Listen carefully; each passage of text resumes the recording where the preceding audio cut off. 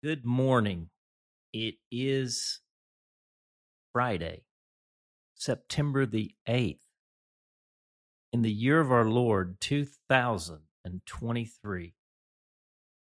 I'm JD Walt, and this is your wake up call. We are beginning this Friday, as we began on Monday, with our prayer of consecration.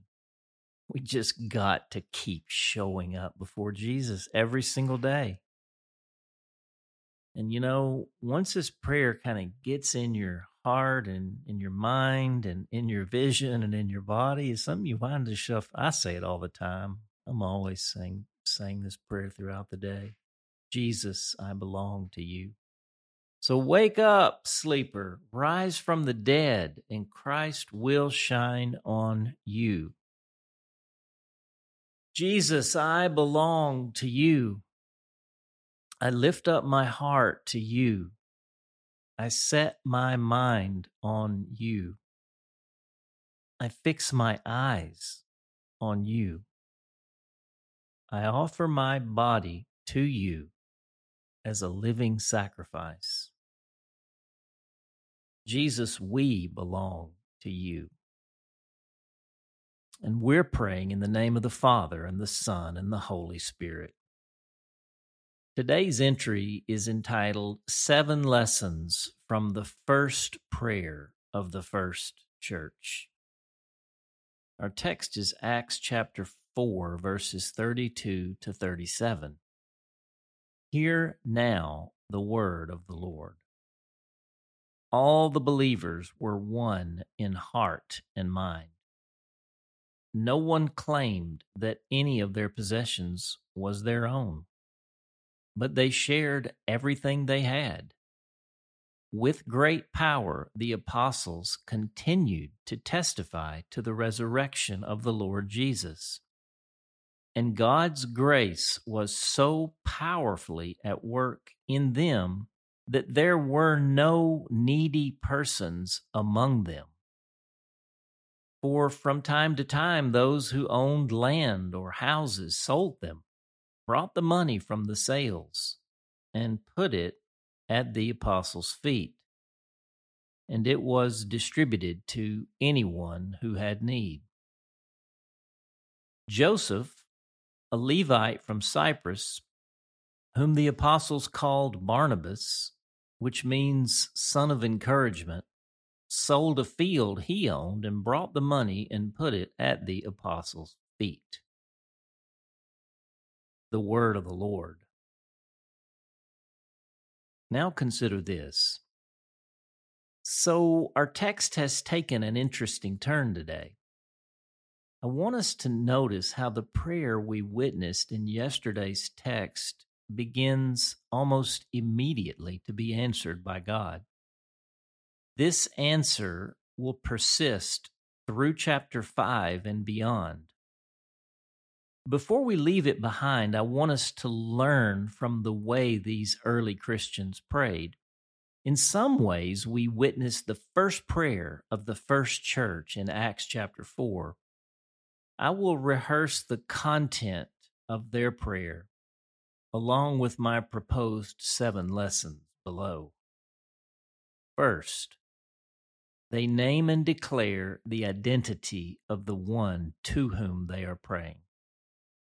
Always begin by naming God. God ever listens for his name. When they heard this, they raised their voices together in prayer to God. Sovereign Lord. Second, after the naming of God, they remember and recite the mighty works of God, here beginning with creation.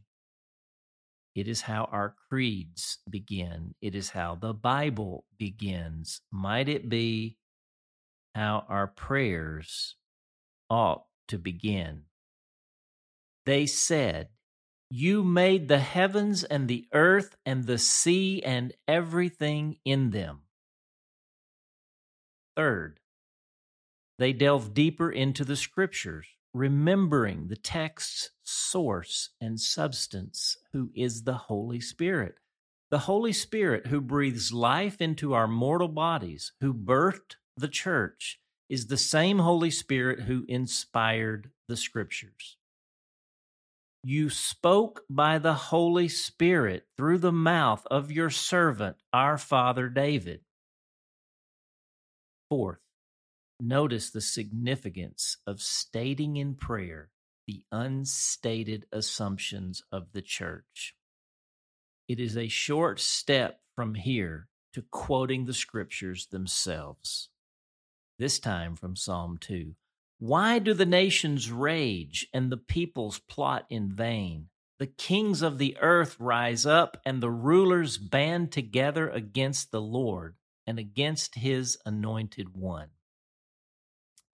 Fifth, are you seeing it? They are praying the story.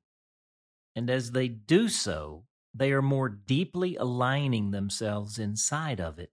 This Psalm of David, while ancient memory for them, is as fresh as today's bread. Watch now how it leads them to recent memory.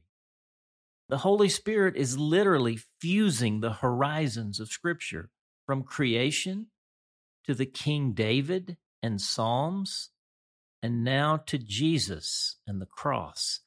Indeed, Herod and Pontius Pilate met together with the Gentiles and the people of Israel in this city to conspire against your holy servant Jesus, whom you anointed. They did what your power and will had decided beforehand should happen. As they pray the massive story of God, the Holy Spirit fires their imagination to know how to pray into the way ahead. Notice only now, 108 words into the 145-word prayer, we are getting to the part we would consider the prayer. It's only 37 words. The prayer, now baptized by the story, is birthed by the Holy Spirit. Verse 29. Now, Lord, consider their threats and enable your servants to speak your word with great boldness. Stretch out your hand to heal and perform signs and wonders through the name of your holy servant Jesus. Sixth, this is what Holy Spirit warfare actually looks like.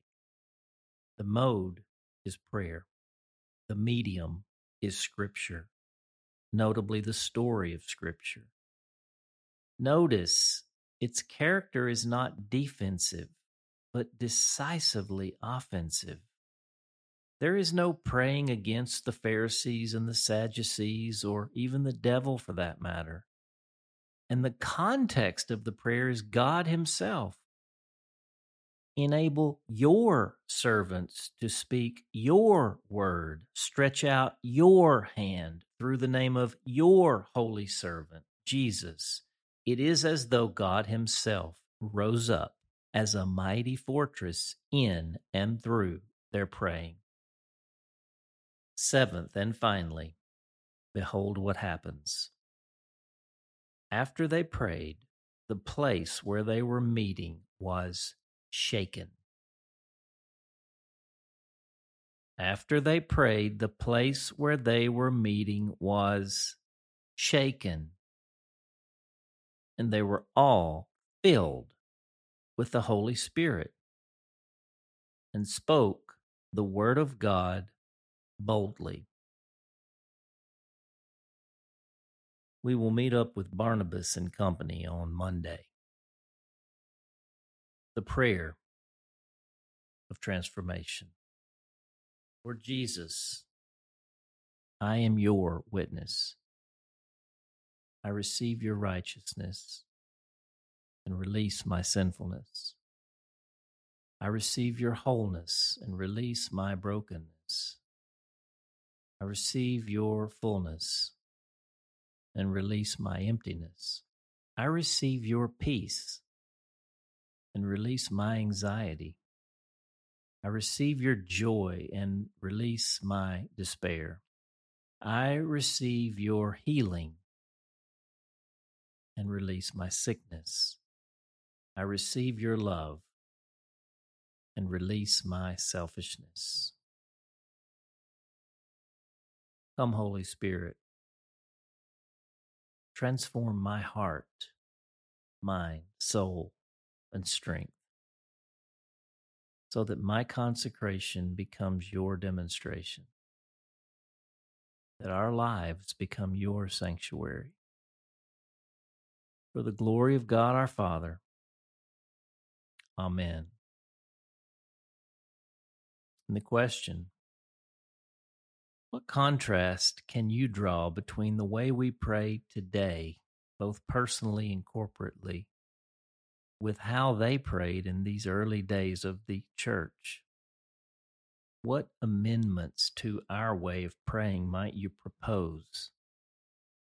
Maybe you might journal that out in your journal today. 2 columns. In our hymn today, speaking of God as a fortress in prayer, let's sing one of the great prayers of the church for centuries now in the great hymn, A Mighty Fortress is Our God. It's hymn number 35 in our seedbed hymnal, our great Redeemer's praise. A mighty fortress is our God. Hymn number 35. We're going to sing all 4 verses like we mean them. A mighty fortress is our God, a bulwark never failing. Our helper he amid the flood of mortal ills prevailing. For still our ancient foe doth seek to work us woe. His craft and power are great, and armed with cruel hate. On earth is not his equal. Did we in our own strength confide, our striving would be losing. Were not the right man on our side, the man of God's own choosing? Dost ask who that may be? Christ Jesus, it is he, Lord Sabaoth his name, from age to age the same. And he must win the battle. And though this world with devils filled should threaten to undo us, we will not fear, for God hath willed his truth to triumph through us. The prince of darkness grim, we tremble not for him. His rage we can endure, for lo, his doom is sure. One little word shall fell him, that word above all earthly powers, no thanks to them abideth. The Spirit and the gifts are ours through him who with us sideth. Let goods and kindred go, this mortal life also, the body they may kill. God's truth abideth still. His kingdom is forever.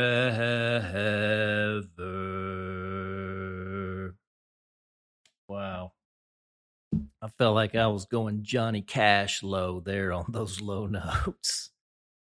That is a hymn that actually does what it says. As you sing it, you sense the fortress of God rising up around you. And really, that's kind of what I think I'm trying to say about this way the church is praying.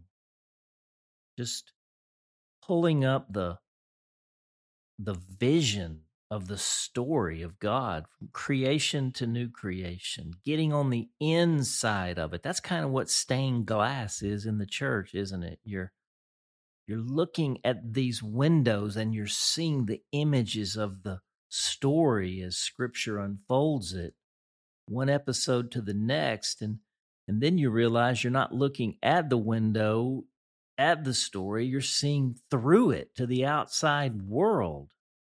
And in fact, the light that's coming through the outside world through the windows is illuminating the inside of the church. It's a remarkable concept there. Praying the story. We could stand to grow in that, couldn't we? So much that we just kind of assume. And what that means, it means that you're stating the unstated assumptions in your prayers. And there's something about the way that catalyzes holy imagination, kingdom imagination. It takes you to new places that you'll go in your asking and in your boldness. And it's interesting how that's where the Spirit begins to shake the building. And it just takes you to new places. Well, pray for me. This Sunday, I'm going to be preaching here again at Gillette Methodist Church, and this is where I'm going to be going, I think. I think we're going to be talking about the prayer of the church as it launched. And how might we take the baton from them? We stand on their shoulders, but I think a lot of times we've climbed down and we're standing on some other shoulders somewhere. We got to get back to the roots here. So I'll be counting on your prayers. We really had an amazing meeting in Wilmore last week. We went up and met with the kind of what we call the core outpouring team, the outpouring core team, the men and women who were just kind of, I don't know, holding the space. We weren't really doing anything. We weren't leading any. You don't lead that kind of a thing. You don't lead an outpouring of the Holy Spirit. You just kind of get in the boat and get on your knees and try to stay in the current. We had a lot of time remembering and looking ahead and imagining and seeing what God is doing and how might we continue to respond. Be watching for that unfolding in the way ahead. It's a good place to close it this morning. It's been a good week together in Acts chapter 4. You know, we've got about, 150 churches who are praying and preaching and journeying right along with us in Acts. We meet every Tuesday with the preachers and work on sermons. And let's pray for all of these preachers this week as we're getting into the groove of this. Let's hit the fields for now, though. It's Friday. People are going to be in a good mood. They're going to be receptive, be ready to sow for a great awakening. I'll see you out there on the field. For The Awakening, I'm J.D. Walt. We hope that today's entry challenged and encouraged you. And thanks for listening to The Wake Up Call, powered by Seedbed. Be sure to share this with a friend, leave us a rating, and subscribe wherever you prefer to listen to podcasts. Find out more and join the movement by visiting our website at seedbed.com/wakeupcall.